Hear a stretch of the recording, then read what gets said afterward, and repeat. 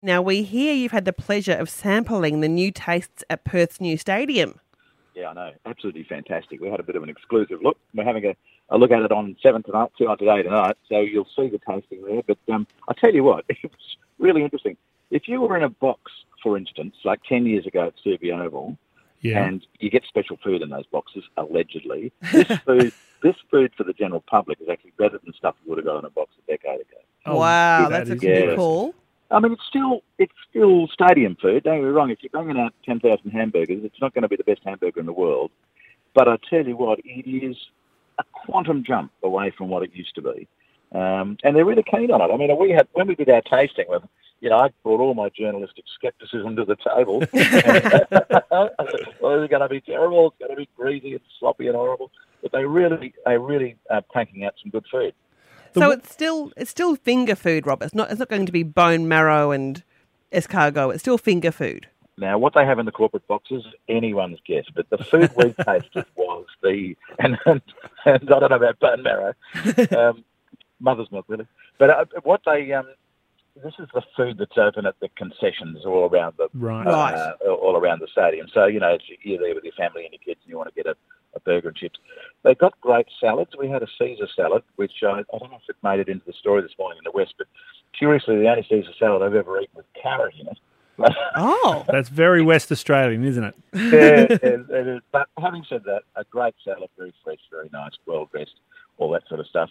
And the exec chef there told me that they're really having a go at getting lighter, healthier, fresher meals because particularly mums who are taking kids, they don't want to put, a greasy bowl of chips in front of their kids.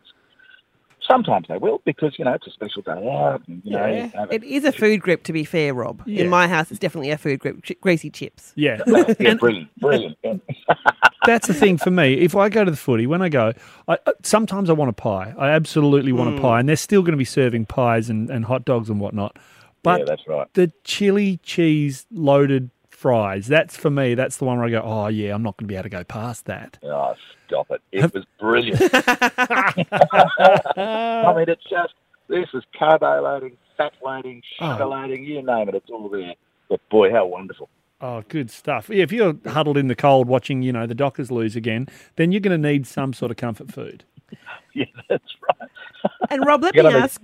Sorry, Rob. Let me ask you, what do as Perth's most acclaimed foodie, what do you do on Christmas Day? So the usual thing, I cook for the family, so we'll have about 20 around the table. Oh. We do the normal thing. I sort of bake a big ham with my patented marmalade glaze. This year, they love it when I do duck, but I couldn't be bothered sous videing this year, so I'm going to confit about 30 legs of duck. Which starts about 4 days in advance because, just so you know, don't want to make you sick at this time of the day, but confit is simply the art of putting pieces of meat literally in a bath of fat about 10 centimetres deep and slowly cooking away until it's the most tenderest, beautifulest thing ever. I think you're going to have 22 guests at Christmas this year, actually. I like that idea. I kind of do, yeah. Yeah, well, it sounds as delicious at your house as it does at Perth Stadium. Thank you so much for talking to us, Rob. Oh, pleasure. Happy eating. Yeah, thanks. Same to you guys. No worries.